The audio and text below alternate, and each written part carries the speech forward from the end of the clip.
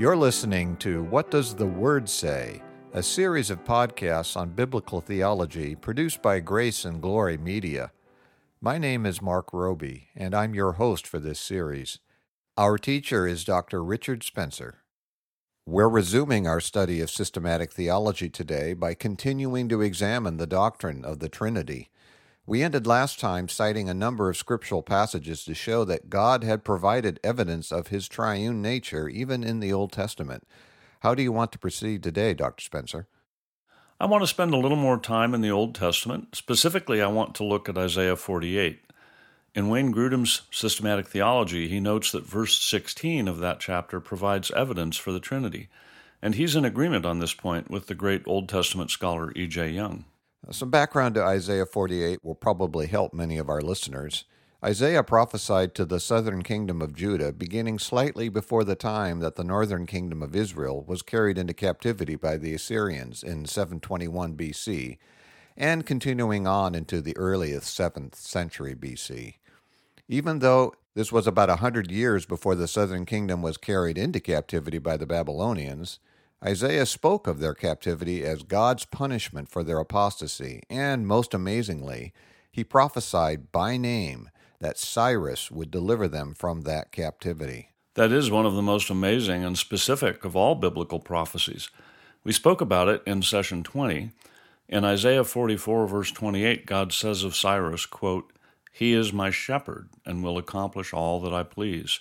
He will say of Jerusalem, let it be rebuilt, and of the temple, let its foundations be laid." And Cyrus II, the king of Persia, conquered Babylon in 539 BC, and let the exiles return to rebuild Jerusalem in 537 BC, just as Isaiah had predicted about 150 years before. Now, that's irrefutable evidence that the God of the Bible is the Lord of history. And after talking about Cyrus in chapters 44 and 45, Isaiah goes on to describe the fall of Babylon and to assert the Lord's superiority over the so-called gods of the Babylonians, whom he mocks.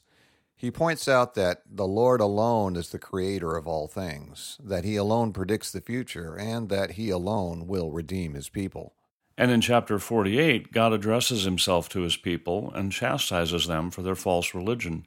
He tells them that his chosen ally, referring to Cyrus, will defeat Babylon.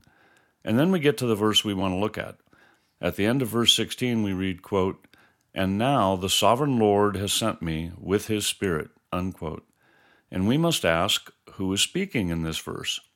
Both Wayne Grudem and E.J. Young say the speaker is the servant of the Lord, to whom we are first introduced in Isaiah 42, verse 1, which says, "Here is my servant whom I uphold, my chosen one in whom I delight. I will put my Spirit on him, and he will bring justice to the nations." In other words, it is the Lord Jesus Christ. And look at what he says. He says that, quote, "the sovereign Lord," unquote, has sent him, along with his Spirit. In other words, looking back at this passage with the knowledge added by the New Testament, we can clearly see all three persons of the Trinity. It's not explicit in the passage itself, but it is there. We aren't adding something foreign to the passage.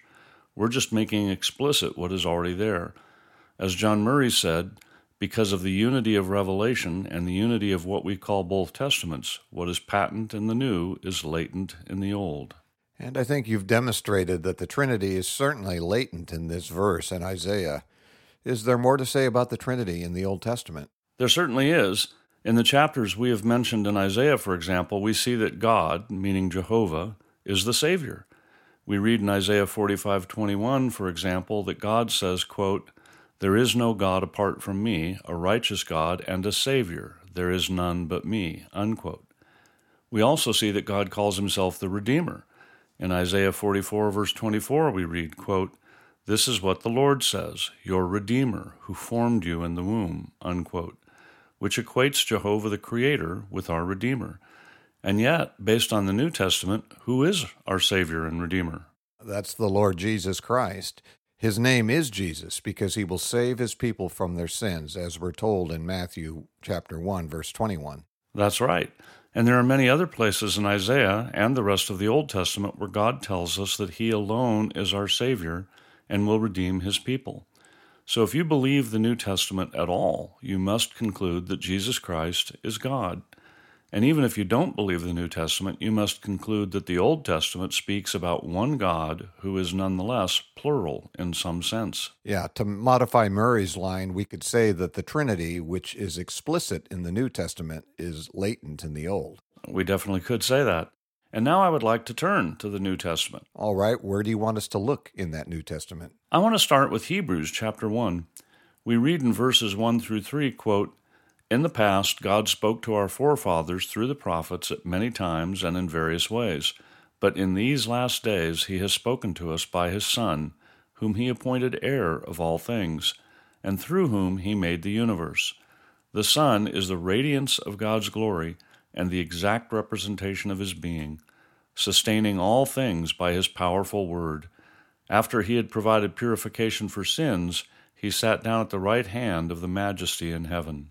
Yeah, I love that passage. And for those of our listeners who may not be familiar with it, if they go on and look at Hebrews chapter 2, verse 9, they'll see that this passage is clearly speaking about Jesus Christ, even though he's not explicitly named in these verses. Yeah, I love this passage too. And it's a very important passage because it tells us several things we need to know about Christ. We learn that Jesus, quote, provided purification for sins, unquote, which speaks of his being our Redeemer. But we saw in Isaiah that our Redeemer is Jehovah. The passage also tells us that Jesus is the heir of all things, and that God created the universe through him, which is a point we'll come back to, but clearly points to his deity. He is the Creator. We are also told that Jesus Christ is, quote, the radiance of God's glory and the exact representation of his being, sustaining all things by his powerful word, unquote. That's an amazing statement, and we should take a minute to look at it. First of all, Jesus sustains all things by his powerful word. That is clearly something that only God can do. Secondly, we are told that he is the radiance of God's glory and the exact representation of his being. Yeah, that's a difficult phrase to understand. I agree it is. Let me use an analogy to help. If you see a great painting of someone, you might say something like, "That's a perfect representation of him." What you mean is that given the medium of paint on a canvas, the artist has done the best possible job of representing the person. In the same way, given the medium of a human being, Jesus Christ is the exact representation of God. Now, if you go back and look in Genesis, you see that man was originally created in God's image. Unfortunately, that image was radically defaced by the fall. So in the New Testament, we're told in Romans 8:29 that we are, quote, predestined to be conformed to the likeness of, unquote, Jesus Christ.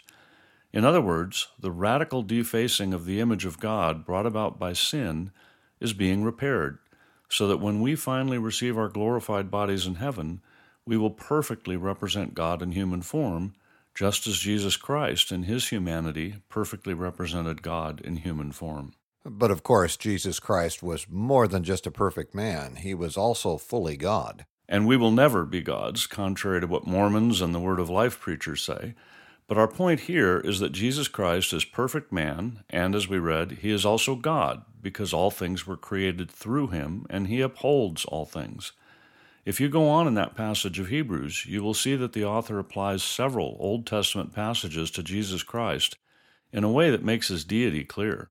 But I want to jump to another passage. Which passage is that? I want to look at Titus 2, verse 13, where Paul writes about the grace of God teaching us to say no to ungodliness, quote, while we wait for the blessed hope, the glorious appearing of our great God and Savior, Jesus Christ. I know that the Jehovah's Witnesses Bible says that we wait for the, quote, hope and glorious manifestation of the great God and of our Savior, Jesus Christ. Yes, I know they parse it that way, which requires inserting a comma in the Greek to separate God from Savior. But that cannot be justified, because even in the Jehovah's Witnesses' own Bible, it says a few lines later in Titus 3:4 that God is our Savior. It also says that in Titus 1, verse 3. So in the local context of this letter, it's clear that our God and our Savior are one and the same, Jesus Christ. Yeah, we've also looked at Colossians 1:16 before in session 43, and in that verse, Paul is speaking about Christ and says that, quote, By him all things were created, things in heaven and on earth, visible and invisible, whether thrones or powers or rulers or authorities. All things were created by him and for him. That's another very good verse. Everything was created by Jesus Christ, whether in heaven or on earth, whether visible or invisible. Everything was created by him. There is no escaping the fact that he must be God for that to be true. He is not a created being. He is the creator. And he himself clearly claimed to be God. Yes, he did. Probably the most famous statement to that effect was made when he was disputing with some of the Jewish teachers of the law, and he said in John 8, verse 56, that, quote, "Your father Abraham rejoiced at the thought of seeing my day. He saw it and was glad," unquote. To which they responded incredulously, "You're not 50 years old yet, and you have seen Abraham?" And in response to this, Jesus said, quote, "I tell you the truth, before Abraham was born, I am," unquote. And that statement in the English does not properly give the force of the Greek. We must remember that Jesus was speaking Aramaic, so we're reading a translation. But the way in which Jesus is reported as saying, "I am," was not the normal, straightforward way of saying it. Instead, the Greek construction ego eimi is the way the Jews rendered the Hebrew tetragrammaton, Jehovah, in the Greek translation of the Old Testament. And it is in the present tense, even though he was speaking about the past. The idea is clearly that he himself had no beginning, but existed always, certainly before Abraham. It is certainly reasonable to conclude that in writing his gospel, John chose this Greek construction deliberately to give the full force of Jesus' assertion. And the people who heard him say this certainly understood his statement to be a claim to deity, since we read in the next verse that they, quote, "picked up stones to stone him." That is an extremely important point. Whatever Jesus' actual words in Aramaic were, they were clearly understood as being an assertion of his deity. And I'm sure many of our listeners are aware that Jesus didn't just say this one time. There are 7 famous I am statements in John. In John 6, verse 35, Jesus said, "I am the bread of life." And in both John 8:12 and 9:5, he said, "I am the light of the world." In John 10:7, he said, "I am the gate for the sheep." And then he repeated, "I am the gate," in John 10:9. In John 10, verse 11 and 14, he said, "I am the good shepherd." And in John 11:25, he said, "I am the resurrection and the life." In John 14, verse 6, he said, "I am the way, the truth, and the life." And finally, in John 15, verse 1, he said, "I am the true vine," and then nearly repeated that in verse 5, saying, "I am the vine." Yeah, those are all amazing claims to deity. And he repeated that claim again when he was being arrested on the Mount of Olives. In John chapter 18, we see in 3 places, in verses 5, 6, and 8, that he again said, "I am." Yeah, and we're told that the people fell down when he said it. There really is no doubt that he claimed to be God. Let me quote from C.S. Lewis because I think he summed up this point very well. He wrote that we should never say we will accept Jesus as a good moral teacher, but not accept his claim to be God incarnate. And he wrote, quote, "That is the one thing we must not say. A man who was merely a man and said the sort of things Jesus said would not be a great moral teacher. He would either be a lunatic, on a level with the man who says he's a poached egg, or else he would be the devil of hell. You must make your choice. Either this man was and is the Son of God, or else a madman or something worse. You can shut him up for a fool, you can spit at him and kill him as a demon, or you can fall at his feet and call him Lord and God. But let us not come with any patronizing nonsense about his being a great human teacher. He has not left that open to us. He did not intend to." Lewis had a way with words. That is a great statement. It's a wonderful statement. And because the doctrine of the Trinity is so important, I want to take some more time to lay out a careful biblical case for it. In doing so, I'm going to follow the outline given in Wayne Grudem's systematic theology, which is very similar to what is used by Boyce in his Foundations of the Christian Faith. What is that outline? To firmly establish the doctrine of the Trinity, we must establish 3 things. First, that God exists in 3 persons. Second, that each person is fully God. And third, that there is one God. Very well. I assume you're going to start by showing that the Bible teaches that God exists in three persons. What verses do you want to cite? Let's begin with the famous beginning of the Gospel of John. In John chapter 1, verses 1 and 2, we read, quote, "In the beginning was the Word, and the Word was with God, and the Word was God. He was with God in the beginning." Now, when John wrote, quote, "In the beginning was the Word," unquote, I'm sure he had Genesis 1, verse 1 in mind, where it says, "In the beginning God created the heavens and the earth." I'm sure he did have that verse in mind, and he wanted his readers to recall it as well. The point here is that the Word existed eternally, prior to the creation, just as Genesis 1, verse 1 tells us that God was pre-existent. But for our present purposes, the only thing I want us to see from this verse is that it shows there are at least two different persons referred to as God. We see that the Word was with God, and that He was with God in the beginning, which clearly speaks of two different persons. And yet we are also told that the Word was God. Later in the passage, in verses 14 through 17, it becomes clear that the Word is Jesus Christ.